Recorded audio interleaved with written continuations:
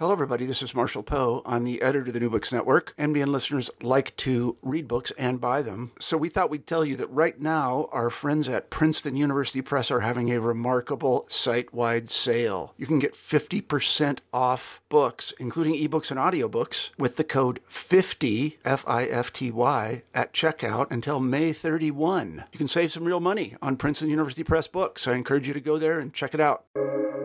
Welcome to the New Books Network. Hello, this is Ellen Nirenberg. Welcome to today's conversation on the Italian Studies channel on the New Books Network. My guest today is Charles Levitt, author of the beautifully produced Italian Neorealism, A Cultural History, which has just been published by the University of Toronto Press in its Italian Studies series. Let me tell you something about our guest. Charles Levitt is Assistant Professor of Italian at the University of Notre Dame, where he is also Faculty Fellow of the Nanovic Institute for European Studies. His interests include modern and contemporary Italian literature and cinema, post-war Italian history, and the intersections between the Italian and African American experience.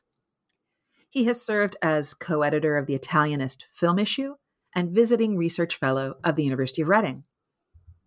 In addition to the monograph we are discussing today, Charles Levitt has contributed to several books, including World Film Locations, Florence, Transmissions of Memory, Echoes, Traumas, and Nostalgia in Post-World War II Italian Culture, and The Total Art, Italian Cinema from Silent Screen to Digital Image. His scholarship has also appeared in such journals as Modern Language Notes, Italian Culture, the Journal of Modern Italian Studies, California Italian Studies, Tre Corone, and The Italianist. A fellow of the UK's Higher Education Academy, Professor Levitt has received an Outstanding Contribution to Teaching Excellence Award from the University of Reading, and a Canib Distinguished Graduate Teaching Award from the University of Notre Dame, where he took his PhD. Welcome, Charles Levitt, to the Italian Studies channel on the New Books Network. Thank you, Ellen. Thank you so much for having me. I'm really happy to be here with you. Right. So, Charles, as you know, most of the episodes on the New Books Network begin by our asking authors how it is that they came to write the book that's up for discussion. So would you oblige us by saying something about your book, once more entitled Italian Neorealism, A Cultural History?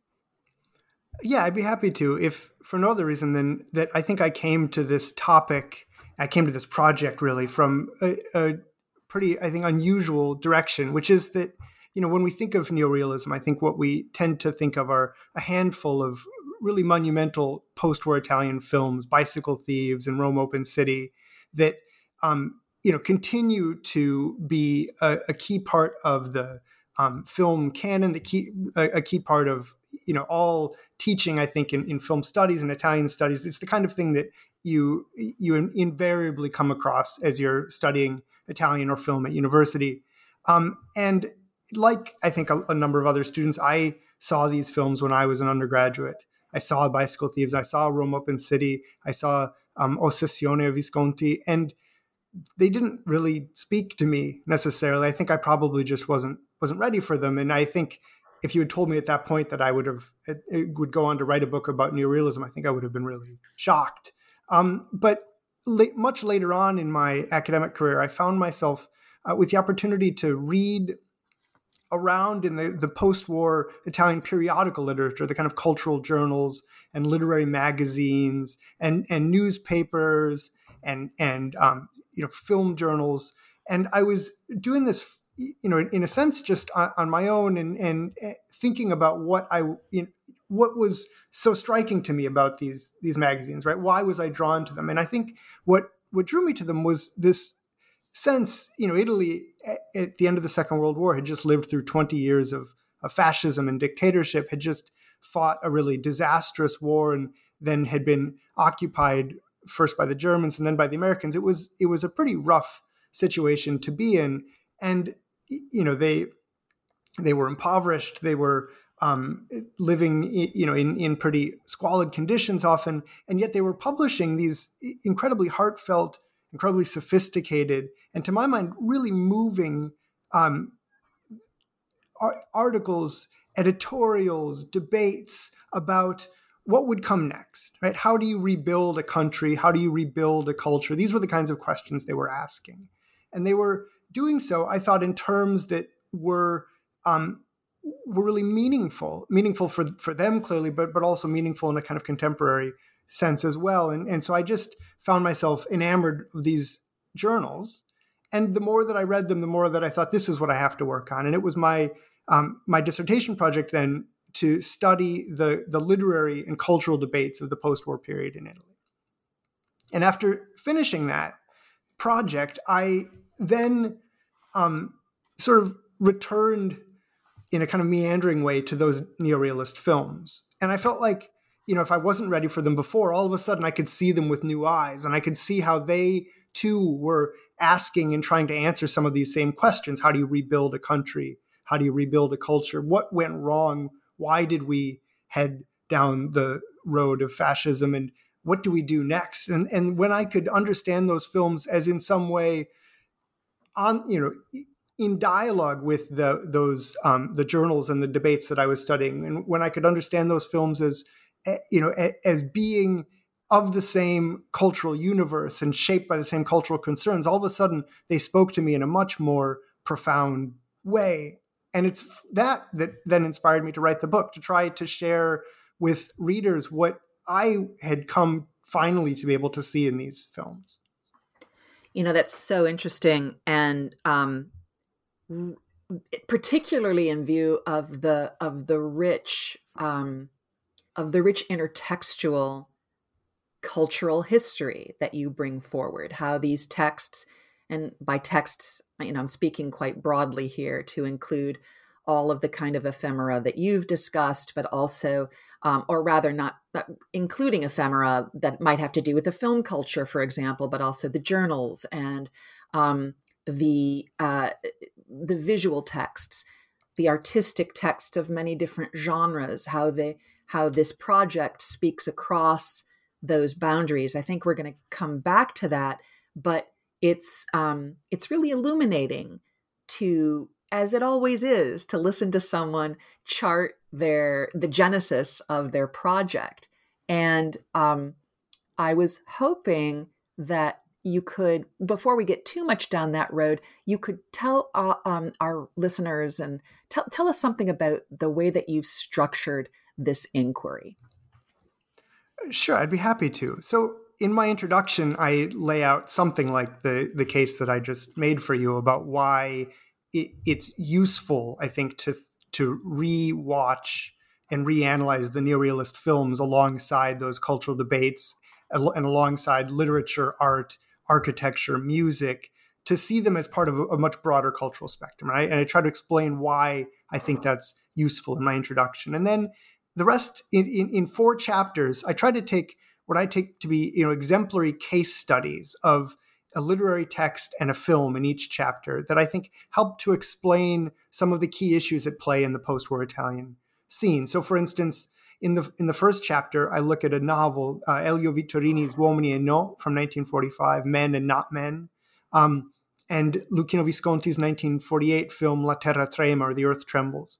And I look at those 2 works in order to try to answer the question, what was neorealism? So my concern in this first chapter, in addition to analyzing the 2 works that I've just named, was really to try to think about why was it, when Vittorini's novel was published in 1945, that critics called it neorealist, right? If you read the reviews, critics say this is a neorealist novel. Well, what did they mean, right? And why was it that 3 years later, when La Terra Trema comes out, right, to, I think, somewhat mixed reviews, really, why, when it comes out, do the critics, whatever they think of the film, they think it's neorealist? Now, they might think that's a good thing or a bad thing, but they call this film a neorealist film. So why? What did they mean by that? And in that first chapter, I try to reconstruct in the reception of these works, but also in what the works themselves are doing. I try to redescribe neorealism, to answer what was neorealism. In my second chapter, I take 2 case studies. This time it's a 1947 film called Caccia Tragica, or Tragic Hunt, by Giuseppe De Santis, and a novel, Il Sentiero dei Nidi di Ragno, The Path to the Spider's Nest, by Italo Calvino, to try to think about what was really, the most problematic and difficult and knotty question in the post-war period, which is the question of continuity or disjuncture. Or in other words, after 20 years of fascism, what do you do? Do you start over again from scratch? Scrap everything, throw out everything that you can, get rid of everything from the past that you can, and try to start over anew? Or do you try to, latch on to what's living and vital and still uncorrupted in the culture and try to continue? And that question, I think, relates to a question that continues to trouble scholars of neorealism, which is, was neorealism, the name, new realism, it's there even in the word neorealism, was this something that was fundamentally new after the war, or was it something that continued on from the fascist cinema? And I think traditionally, there was this sort of, I think, tendency to describe neorealism as something that was born, again, from scratch, from nothing, from the rubble of the war. And then beginning in the 1970s, there was this pushback on the part of critics to say, well, wait a second. In fact, neorealism continues on from the cinema under fascism. In fact, many of the same directors and actors are working in the neorealist cinema who had previously worked in fascist cinema. Don't we need to think, about continuity? And indeed, isn't continuity here somewhat problematic? And so I tried to work through that and to come up with a new way to think about neorealism as continuing on from, but also as in some meaningful ways new after the war. In my third chapter, again, 2 case studies. This time I take a play by Leopoldo Trieste called Cronaca, which is from 1945, and one of the most famous neorealist films, 1948's Bicycle Thieves, to try to think about, what neorealism was trying to represent, right? What even do we mean by realism in this context? And what I argue in that chapter is that realism meant showing an individual experience, right? How an individual, one person, one man, one woman, lives in reality, how we experience reality, but then to try to tie that to much broader political forces, social patterns and structures, so that you can see how, to take the case of Bicycle Thieves, right? We have one poor man who's out of work, gets work, is fortunate enough to find a job, but needs a bicycle, has to go through all kinds of trials and tribulations to get a bicycle, which he then loses when he has stolen from him, right? So we see his poverty, what it means to his family that this bicycle is stolen.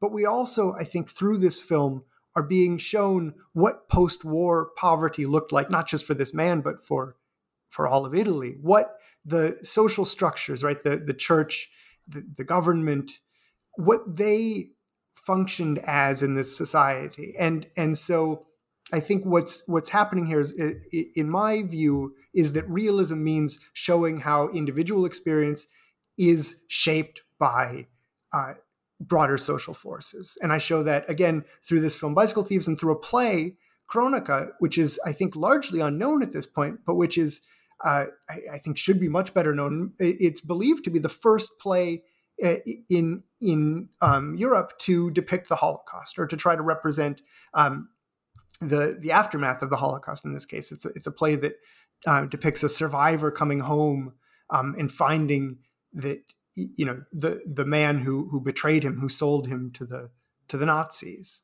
And again, in that play, you see somebody in this character in the play who's trying to understand both, what happened to him, why his friend betrayed him, but also what is it that led to the Holocaust? What forces allowed fascism and Nazism to rise to power and to pursue genocide? So that's my third chapter. And in my fourth chapter, I look at a poem by Alfonso Gatto called Per i martiri di Piazzale Loreto, for the martyrs of Piazza Loreto, and a film from 1946 called Il Sole Sorge Ancora by Aldo Vergano, which I think is called Outcry, but it's, the sun rises again. And these two works, I think, help me to explore the question of what was neorealism trying to accomplish. I think we all have the experience in watching a neorealist film that these films want something from us, right? They're trying to do something. They're often understood to be political films. So I asked, what does that mean, right? Are they trying to get us to go out and vote? And if so, for which party? Or do they want something different from us? Do they want something more from us? And I think the way that I got at that was by looking at these two case studies and then trying to read them in light of the debates about what culture and society were supposed to do after the war. So those are my 4 chapters. And then in my conclusion, I try to tie things together and to think about, where this leaves us in our understanding of neorealism and where we might go next if we wish to continue to speak about and to think about neorealism. Right. So to recapitulate, then you move from what is neorealism to what is it trying to what's it trying to do? What is it trying to present? And then what's it trying to accomplish? Those are the sort of the 4 areas that you seek to explore in this book. And it's so interesting. I have a couple of questions about the works themselves and how they speak both to each other and across each other. And I would really love to hear you talk about the choice of the material, because as an Italianist, I can tell people who might not know that there are some what we would call canonical texts, but some decidedly non-canonical texts, one of which would be Cronaca, for example, that people don't really talk about that much. And I'd love to know about that operation of getting those, shining a light on both of those things at the same time, but also bringing along with perhaps a better known work, a work that has been lesser known in the archives of this body of work. Sure. So I think I tried as much as I could in immersing myself in the material, and particularly in those journals, in those debates, in this moment. I tried to get beyond what I had been taught or what I had come to, I think, assume probably about this post-war period, and to try to see it with fresh eyes, and as much as anyone can, to try to see it with the eyes of somebody who might be living through it, right? So I would go and read the reviews in the back of these magazines, right? And read the reviews where their judgments often didn't match the judgments of the textbooks that have followed, right? So famously, Rome Open City, which we now think of as one of the masterpieces of world cinema, right? It got sort of mediocre reviews. I don't think anybody thought it was the most important film of the year, let alone one of the most important films ever made, right? So why, right? Reading those reviews helps perhaps to think about how they saw things. And while it helps us maybe to take off a pedestal some of the films that we've put up there, it also helps, I think, to see films that we've perhaps underestimated. So, one of those is that Il Sole Sorge Ancora, which I think is, came out not long after Rome Open City, does some of the same things. I find it to be really beautiful, really moving film with some really striking scenes, some imagery, some use of sound that I think is really innovative. But it doesn't really get studied. Now, there's a very practical reason for that, which is it's never been released on DVD. It's a film that's actually quite hard to see, right? It's a production company that I think no longer exists. You don't know how to get the rights. And so the film is difficult to see, and it's understudied or largely unstudied, I think, for that reason. That's the same for a film like Caccia Tragica, which was the first feature film by the director Giuseppe De Santis. Now, De Santis went on to be one of the most famous directors in neorealism. He's really well known for a film, Riso Amaro, Bitter Rice, that he made soon after Caccia Tragica. But I think Caccia Tragica is every bit as interesting as Bitter Rice. It's just that while Bitter Rice is very easy to get a hold of, Caccia Tragica is very difficult, if not impossible. So in terms of the films, I tried not to think about, what I could easily stream, but, what was it that seemed important to somebody at the time? And with the literary works, it's largely the same. Now, Cronaca, I have to say, I had not heard of. Leopoldo Trieste, if he's famous at all, it's because he was an actor. He's an actor in Fellini's films, and he's in The Godfather too. So I recognized him from that.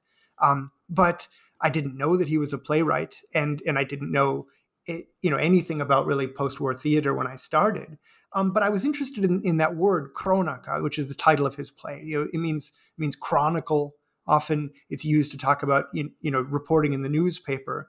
And I was tracing that term, right? What did they mean by this term cronaca, which is often applied to neorealist films? They're chronicles in some way, right? They're an attempt to capture and report on reality. And when I found that there was a play called Cronaca, I thought I have to see it.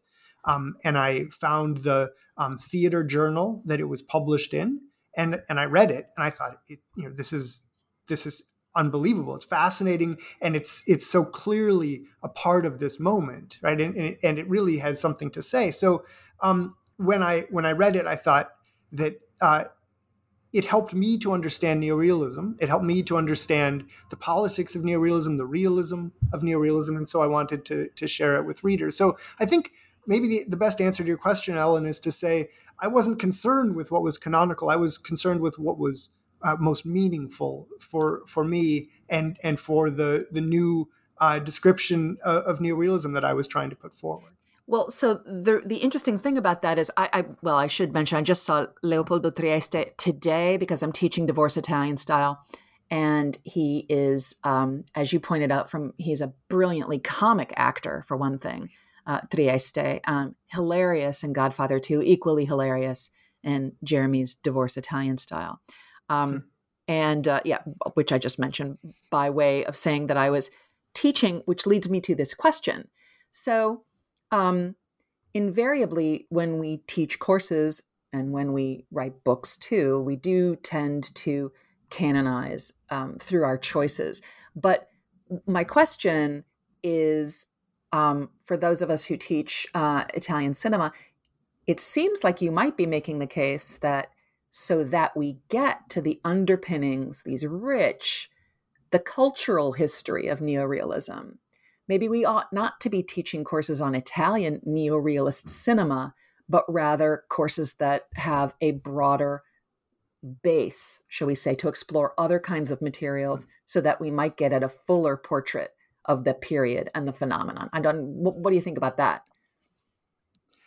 Well, I wouldn't presume to tell anyone how they should teach their courses. And in fact, I'm often really impressed at the very different ways and innovative ways that people find to teach this material. So I don't want to be prescriptive in any way, but I think there probably are ways to approach this material that we haven't often considered in Italian studies or in film studies for that matter. So, one thought that I would have, is that this term neorealism in the post-war Italian context was never applied only to Italian works. It came from the French.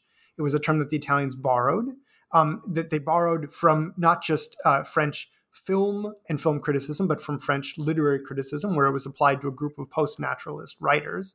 And then when the Italians adopted the term, they used it to describe much broader European and global trends and never thought about it, I think, in proprietary terms. So they talked about British neorealism, for example, and they talked about Flaherty and Grierson, or they talked about Soviet neorealism, by which they meant Eisenstein and Pudovkin. And they talked about American neorealism. So they found that in films like Boomerang by Elia Kazan or Crossfire by Dmytryk, The Naked City, Call Northside 777, Cry of the City, right? These post-war American films that the Italians at the time saw as being of a piece with their own cinema of Rome Open City, Bicycle Thieves, Paisan, Shusha. And so one way maybe to teach neorealism would be to teach that global neorealism. I know there are several recent books that have explored global neorealism, and I think for my own work and for my own teaching, they've been really helpful to try to expand what I introduce to students. But another way to do this, perhaps, and I think this might be what you're getting at, is, in my own teaching, I don't teach a class on neorealist cinema. I teach a class here at Notre Dame that I call After the Flood, which I take from a title of a book by Dino Terra called Dopo il Diluvio, which was an attempt to bring together some of the leading intellectuals in post-war Italy to reflect on what the country should be like after the war. And so this metaphor of the flood, right, the biblical flood that washed away the past and opened up this new future for humanity, right, became for them a way to rethink, everything from the city to the family, to poetry and literature, to cinema, but really the foundations of society. And I use that in my teaching, this sense of after the flood, to teach a course in which the students, yes, watch some of the neorealist films and yes, read some neorealist literature, but we also talk about art and architecture. We study in a much more broadly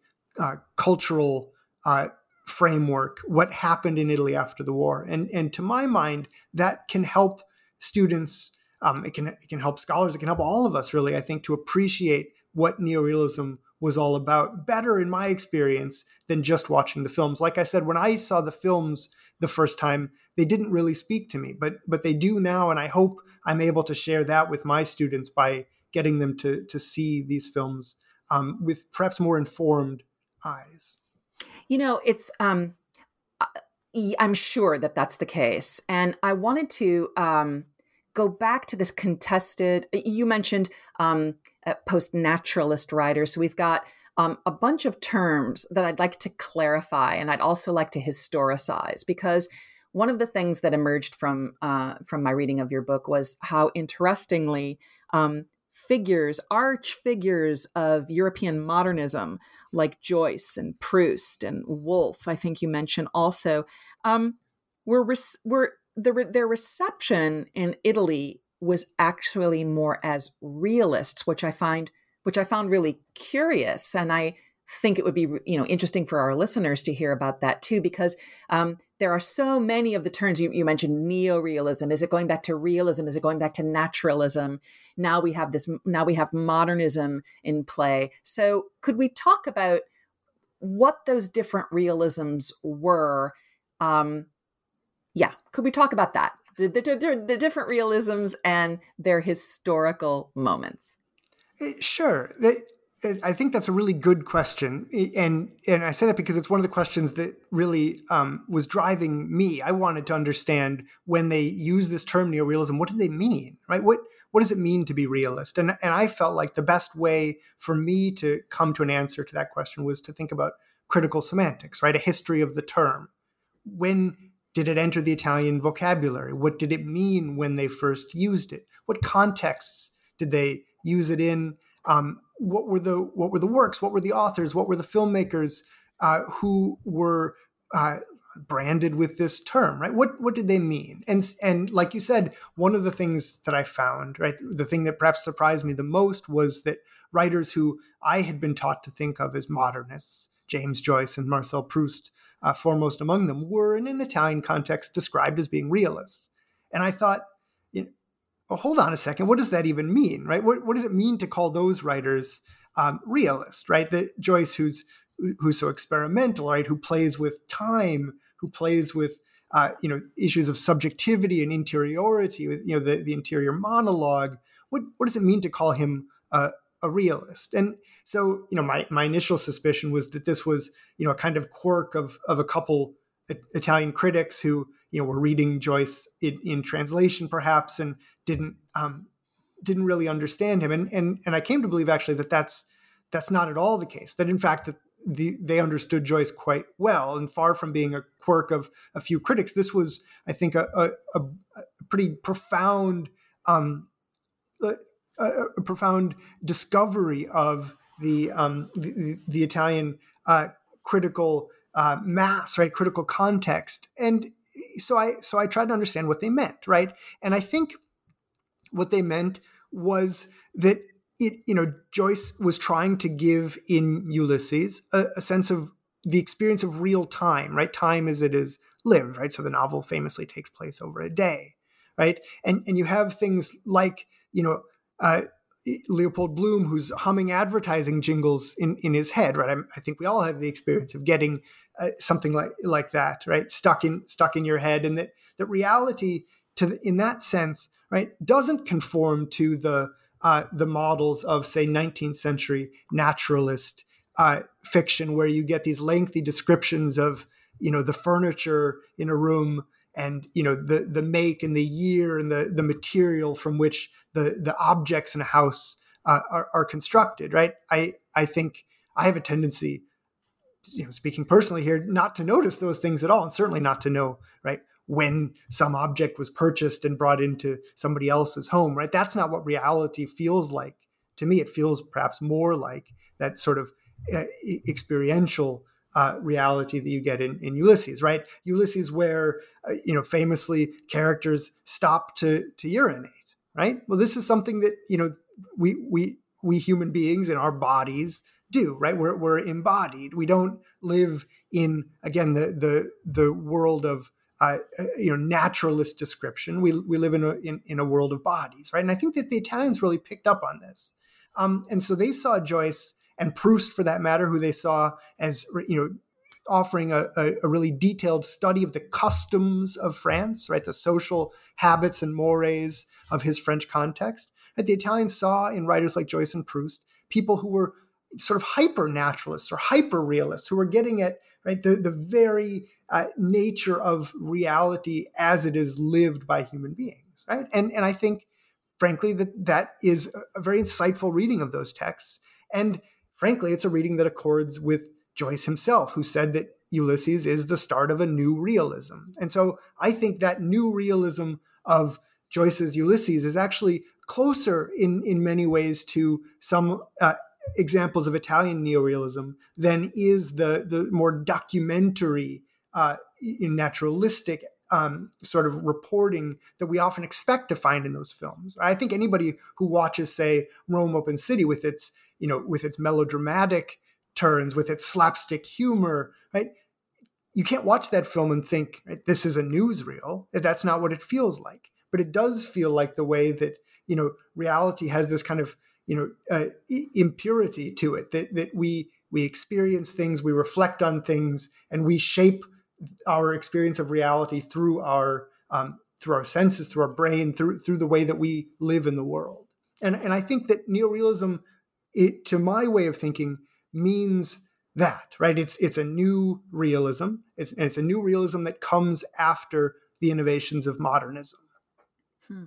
It's so interesting because, as you've been talking, I was formulating a thought, which is, well, what if it were the other way around? That instead of seeing Proust and Woolf and Joyce particularly as these arch examples of European modernism, and instead you're suggesting that there's the start of the new realism with them, with regard to time, with regard to certain aspects of embodiment and the representation of that.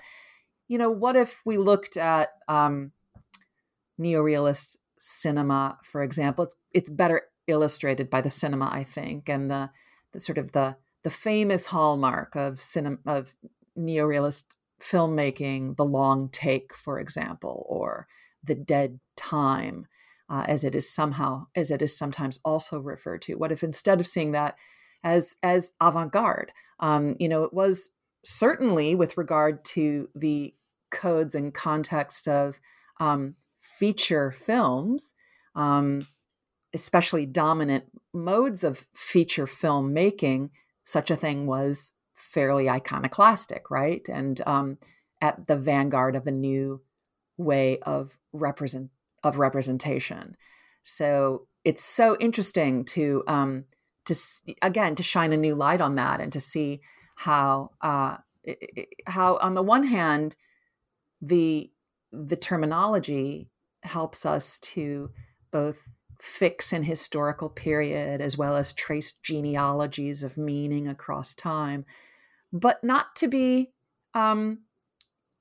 held back by that, but rather invited to explore a less pigeonholed way of thinking of this particular period. I mean, the historical period is problematic, right? That's my next question for you. After my ramble, sorry. My next question was, what about the historical periodization? You've talked a little bit about it, and going back to the end of the 19th century and naturalism. but what are the stakes? I mean, a lot of people want to be purists about this, and I suppose there's some value to that. I think it's less interesting, but talk to us about some of those, some of the stakes in that discourse about neorealism, and how by 1949 neorealism was on its way out. For example, we've seen all the best that neorealism had to offer. So I was wondering if you could speak about that a little bit. Yeah, I think, this is a question, periodization, that has really vexed scholars of neorealism. And it's one that is crucial for understanding the films, but it's troubled by, questions of politics, right? So the further back that you make neorealism go, the more that then it becomes bound up with fascism, right? Fascism in Italy that, rules until 1943 and then comes back to power again in the so-called Republic of Salo in the north, right? This kind of Nazi puppet regime. And so if you trace neorealism back to 1943 or earlier, then you're tracing neorealism back into the cinema under fascism. And that's, I think, troubled a lot of people and made them often try to think about a fundamentally distinct new neorealism that starts after the war. And I think, at this point, nobody, I think, really accepts that view of things, right? That I think it's now much more understood that we need to look back into that earlier cinema of the 30s in order to understand neorealism. But this question then of dating, right?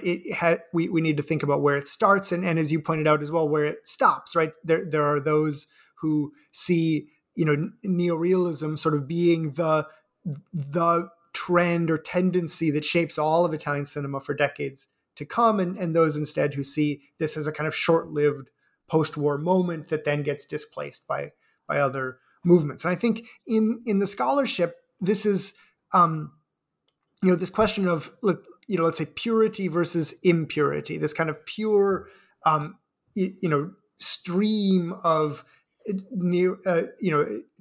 total neorealist work that you can trace across history, or this kind of impure sense of neorealism as something that for a few years enters into all of Italian culture. So you get neorealist genre films, or you get genre films at least that pick up on aspects of neorealism, right? So either there's this kind of pure idealized neorealism that, let's say, you can find in 5 films, or there's this much more capacious sense of neorealism that you can find everywhere you look, at least for a few years. And in the scholarship, that often gets associated with 2 key scholars of neorealism, Lino Michike, who had this vision of neorealism as a karstic river, right, which is pure and clean and rises above the ground at some points and then goes back down underneath. So you can find, according to Michike, going back even into the silent period with films like Assunta Spina,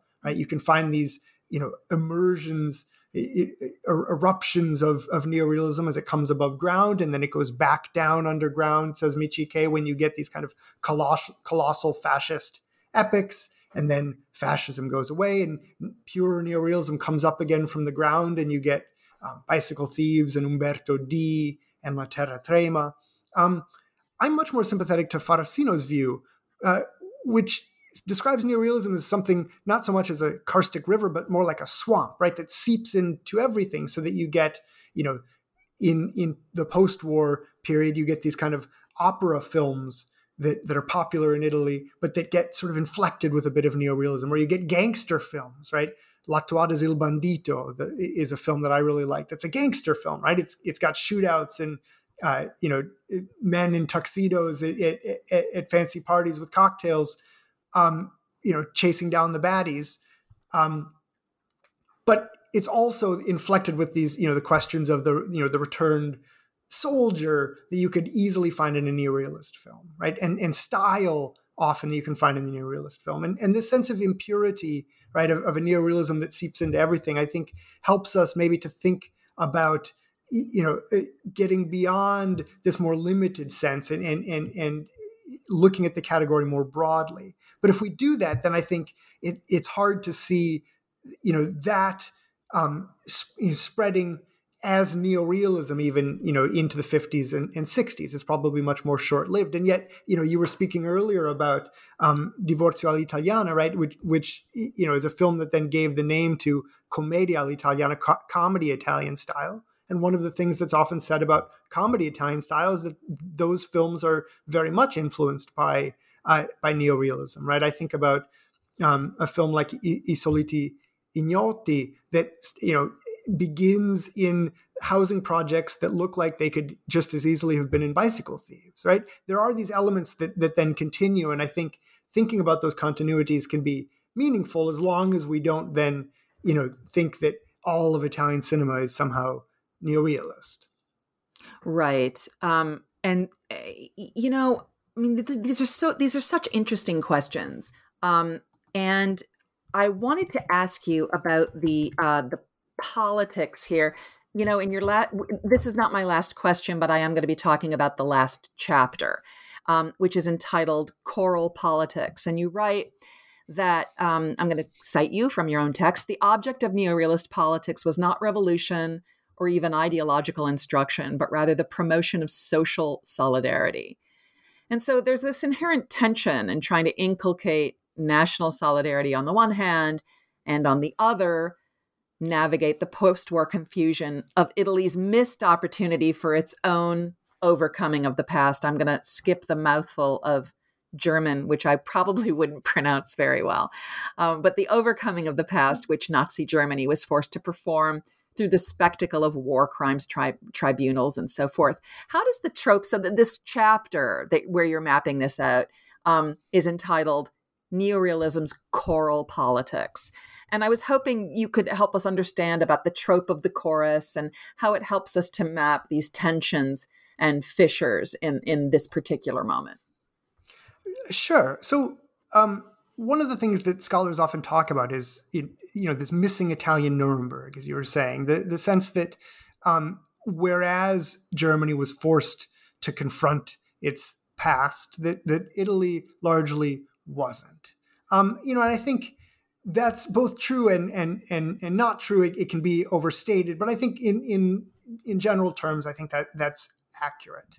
And so again, that introduces real problems for the post-war Italian state, right? You had all kinds of continuity in in the government, in the police, in the institutions of society. There is this real continuity, and I think the more militant anti-fascist partisans, I think quite rightly probably found this very troubling. Since this was the case, right? Since this was the situation that people were living through, right?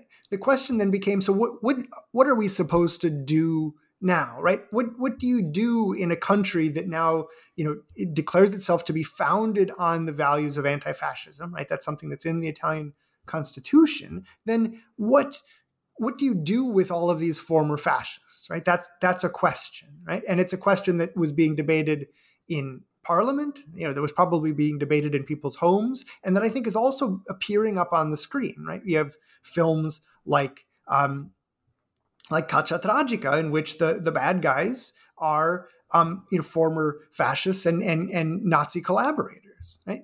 This is something that's being worked out on the screen. And so in thinking about the politics of neorealism, I was trying to think about what these films had to say about that question, and then what they wanted viewers to do, right? Are these films, for instance, that are advocating epurazione, right? The purification, right? Are they trying to incite people to get up and go, assault their fascist neighbors? And I don't think so, right? But you could imagine, given the situation, a cinema that might do that. So if it's not doing that, right, then what's neorealism really after? And like you said, in my chapter, I talk about these choral politics, right? Because chorality, choralità, is one of the terms that people often use to describe neorealism. Choralità, chorality, the chorus, meaning in this case a collective subject or these moments of collectivity or of community, in which instead of the lone Hollywood hero, you get films that try to depict, right, a neighborhood, a larger social conglomeration, right? So why, right? And I argued that this sense of chorality was about performing the creation of a new community, right? So it's about showing people how they can come together and express a collective voice, but under new terms, right? Come together in new ways and for new purposes, so that what constitutes community, what constitutes Italy, is no longer what the fascists said, right? We aren't bound together like those, the sticks in the fascist bundle, right? We come together in a very different way, right? We come together in this, new sense of community, this new sense of chorality. And I talked about a film like Il Sole Sorge Ancora, which has this very famous scene in which this partisan band has been discovered, and two of the ringleaders are rounded up, and they're going to be killed by firing squad. And the German soldiers in this scene, Il Sole Sorge Ancora, they go around the town and they bring everyone to watch this execution. And the two characters, they're played by the future directors Carlo Lizzani and Gillo Pontecorvo. They're marching to their death, and Lizzani, who plays the priest, he begins to mumble to himself the litany of Loreto. Right, he's muttering this prayer, and it's a call and response prayer. And you hear somebody in the audience who picks up on this and utters the refrain, Ora pro nobis. Right, and first it's that one voice, and then it's a few more, and then it's a few more, until the entire crowd is shouting Ora pro nobis. They're shouting the response to the priest. And this prayer then becomes this moment of rebellion, right? Of rebellion against the Germans. And it's a declaration, I argue, of this new community, right? A new anti-fascist community. It's a choral declaration of a new anti-fascist community. And I think that what films like Il Sole Sorge Ancora are doing then is performing the creation of this new community, right? They're not, in other words, just reporting a collective voice. They're creating that collective voice, right? They're creating and performing for their audience this new community that exists on screen before it ever exists in reality. And I think, if neorealist politics had succeeded in their goal, right, the community might have been a different one, might have been more anti-fascist than existed in reality, right? But that's, I think, what they were after. And that's what I think these films are asking of us as viewers, right? Is to see ourselves in this new community, to recognize our voice as part of this collective voice of the choir. Right. And the interesting thing, of course, about the chorus is that while they're all singing the same song, there is polyphony to the chorus. There are different voices. There are different, there's point and counterpoint. I mean, there's so many different things that are going on in that conceptualization of chorality, right? It's not just everyone singing univocally, but rather in their own voice coming together. So again, the distinction between, as you were saying, the Fasces, the bundle of sticks, and the new national solidarity. I think that's exactly right. And if I could, I think that's why it's so important that it isn't being dictated by the priest, right? He's mumbling to himself in this scene. It's coming from the crowd, and it's each member of the crowd sharing his or her voice, right? And I think, it's that, right? It's not hierarchical. It's not dictatorial. It is very much individual, and polyphonic, I think, is a great way to put it. Yeah. The problem with political cinema is that it can be deadly sometimes. It can be didactic. It can be deadly. It can be the antithesis of what you want to do to win those much vaunted, famous hearts and minds, right? Especially if you're, I don't mean to say that they're propaganda at all. That's not what I'm saying. But if you are interested in your films garnering some kind of social response like the one you've been describing, then they have to be captivating. They can't simply be didactic or indexical like some of the documentaries, right? And you said one of the reasons, to bring you back to Caccia Tragica for a moment, and De Santis's Riso Amaro, Caccia Tragica doesn't have Silvana Mangano's legs, does it? It is, Andreotti who said famously, I believe, right, less rags, more legs, that at the end of the 40s, that what Italians needed to see in this famous, in the words of this famous Christian Democrat, were less rags, more legs, like Mangano's, but also obviously to keep the, that post-war Marshall Plan investment money coming in and investing in Italy in the post-war. No, I think that's exactly right, and De Sanctis knew what he was doing. I think in bringing people to the theater for Riso Amaro through that through the body of Silvana Mangano. But to defend Caccia Tragica for a moment, it does have some scenes that are straight out of great Hollywood westerns, and I think when we think about neorealism in those less pure terms and allow the genre elements to speak to us, then I think we can see that even a film like that, right, has real audience appeal, right? It has the same audience appeal that you would get from shootouts in any other kind of film. And I think that's true of so many of the neorealist films, and I think we overlook those genre elements to our peril, right? There's a reason that that people could and I think did enjoy these films, right? They aren't just propaganda. I don't think really they're propaganda at all. Well, I shouldn't.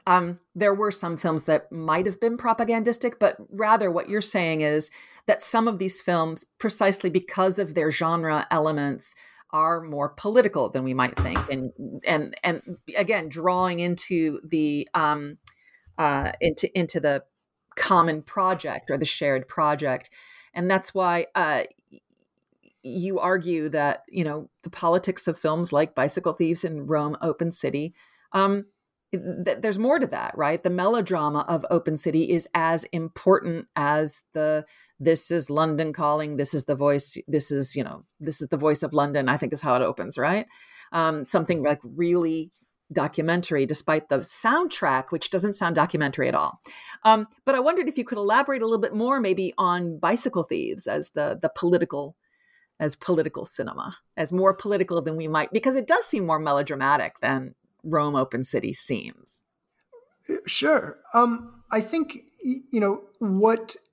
what I think a film like Bicycle Thieves is doing, right? And I spoke earlier about that word cronaca, a word that I've thought about a lot and that I've thought about, in the context of Bicycle Thieves, right? What does it mean to call Bicycle Thieves a chronicle?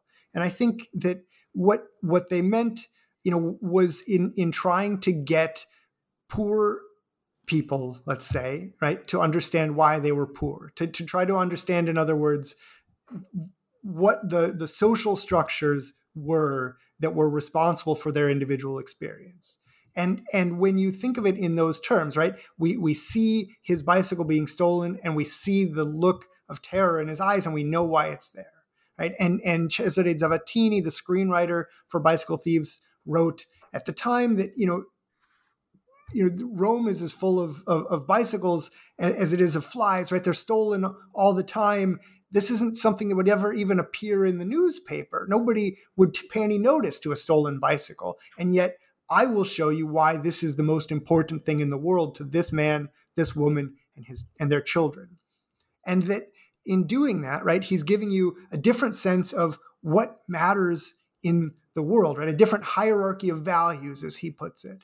And he does that then in order to try to get you, I think, to try to get us as viewers to think about our world in new terms, right? And one of those terms is the chronicle, a term that Zavattini used a lot, right? To see, in other words, our own experience in historical terms, right? Because chronicle also has this sense, right, going back to the Middle Ages of historical chronicles, right, where we can see how the world came to be the way that it is, how our lives came to be shaped by forces that are out of our direct control. And in doing that, right, and in adopting this new hierarchy of values, I think the idea is that we can try to remake the world in so that people like Antonio Ricci in Bicycle Thieves don't suffer the way that they do in that film. Mm. So, you've been very generous with your time, and I'm going to ask you one more question before I ask you our standard outgoing question, which is, what are you working on now, or what's your next project? But I'm asking everyone who comes on the show these days to talk about how their subject under the aegis of Italian studies plays out transatlantically or extra-peninsularly. And I think that you're getting at this in your conclusion, where you talk about realist phenomena outside of Italy, and you touched on that very briefly earlier.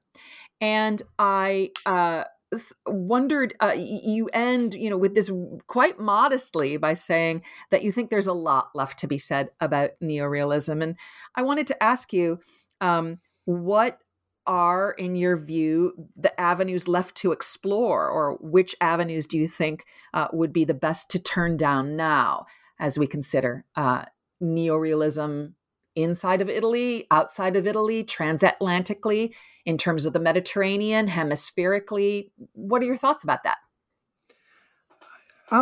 Well, I think if we think about it transatlantically, to my mind, that means just getting beyond the kind of proprietary understanding of neorealism that we can sometimes have in Italian studies, or the proprietary sense of Italian culture more broadly that we can have in Italian studies. That, as I said earlier, this term neorealism in its Italian context wasn't used only to refer to Italian works. So if we think about neorealism, then in the way that it was used at the time, we already are looking internationally, transnationally, in a more transatlantic way, right? And there's a famous example, right, that gets cited in a number of studies of neorealism that's supposed to show the purity of this Italian cinema, where the Hollywood producer David O. Selznick goes to Vittorio De Sica, who's making Bicycle Thieves, and asks him to cast Cary Grant in the starring role. And De Sica says, no, I couldn't. Cary Grant wouldn't fit in this kind of film about a poor, out of work Roman worker, right? And casts instead a real Roman worker, Lamberto Maggiorani, instead. And people cite this as this great example of, neorealism against Hollywood, of neorealism as being, about authenticity, about the authentic Italian landscape and authentic Italian language and authentic Italians, right? And yet that wasn't the whole story. The story is that Selznick went to De Sica and asked him to cast Cary Grant, and De Sica said, "I don't think Cary Grant's right for the role. How about Henry Fonda, right? Who's maybe star persona fits a little bit better." And Selznick turned down that request for Fonda and cast Maggiorani. Selznick turned down that request and De Sica cast Maggiorani. And I think, thinking about it in those terms, right, getting beyond the sense of purity, getting beyond the sense of proprietary understanding of neorealism and viewing it more broadly, I think makes us, naturally look at things from a transatlantic perspective, from a more international perspective. And I think that's certainly something that, studies have already begun to do. As I said, there are 2 books on global neorealism. There's a book by Orighelli on Rossellini and Ingrid Bergman and rethinking neorealism's relationship to Hollywood. I think there's so much good work being done on neorealism right now. So there's been a recent book published by Francesco Pitasio, who looks at neorealism and intermediality and neorealism and material culture. He has really fascinating chapters on, say, the advertising material, the movie posters around neorealist films, and he reads those in I think a really innovative way. Or there's Stephen Gundell's new book on stardom and neorealism, right, which seems counterintuitive, right? Neorealism is the age of non-professional actors, and yet he's showing how it's actually this period that helps to remake the Italian star system and eventually launches the big Hollywood, big Italian stars of the 50s and 60s like Sophia Loren and Marcello Mastroianni. And then Catherine O'Rourke is doing work right now on non-professional actors in neorealism. And I think showing how they came to be cast, how this system worked, right? this is work still in progress, and I think really promising. I think there's so much that people are doing now around and on neorealism, and so you're right that I say in the end that I think neorealism still has much more to say, and I think scholars are trying to help us to see and to hear that. And I think my work is intended to try to open that up, right? To get us to look past the sort of prejudices and biases and blind spots that we've had, and to be able to see more of neorealism. So I think my answer to your question would be that there are just so many works that have been unstudied or understudied, right? I looked at a couple of them, but there are dozens and 80, 90, hundreds of films that people don't write on at all, or write on only briefly. There's the theater, right? I look at one play, Leopoldo Trieste's Cronaca, but there's so much theater in the post-war period that I think really could stand to be studied alongside neorealist films. There's the literature, right? There are some famous novels that I think still are read and studied, but there are so many more. And reading the reviews in these journals, I have started to collect lists of these titles of books that sound great and that you find nothing about. I think if neorealism has more to say, from my perspective, it's because we've looked at so little of what neorealism really was. We've looked at a handful of films, and we've looked at them in great depth, and I think with great sophistication. But my hope is that as we move forward, we can begin to expand the body of text and films that we're looking at, and really open the field up and see what we find. Well, speaking of moving forward, how are you moving forward these days, Charles Levitt? What is your current research project that we have to look forward to? Well, one thing that I'm doing is looking at the theater. I was scheduled, before the recent pandemic, to give a paper on the Teatro di Massa, the mass theater in post-war Italy, where they did these, big productions with hundreds, sometimes thousands of actors, right, non-professional actors, putting on these huge productions that were really innovative and that I think deserve more attention. So one thing I'm going to begin to do is to look more at those and more at the post-war theater. But my big project, right, my book project, it goes back to an article that I published in 2014 called Impegno Nero, that looks at the Italian investment in participation and reflection on the struggle for freedom and justice by African Americans in the United States. And that I have been teaching this semester in a graduate course at Notre Dame, looking at Italy from the beginning of the 19th century through the present day, and how key writers, artists, filmmakers, philosophers, politicians, and intellectuals have participated in, have tried to lend their support to, and have drawn upon that freedom struggle from African Americans in order to rethink what it is to be Italian and what it is to be a global citizen. And that's a project that, as I said, I've been working on since about 2014, and that I'm hoping to carry forward now into the future and to turn into a second book. Well, that sounds really fascinating. And thank you for being so generous today with your time and your thoughtfulness, and of course for bringing us to this new book, Italian Neorealism, A Cultural History. Again, for our listeners, just published by the University of Toronto Press in its Italian Studies series. Charles Levitt, thank you again for your time, and we'll look forward to having you the next time. Thank you, Ellen. I've really enjoyed being here with you.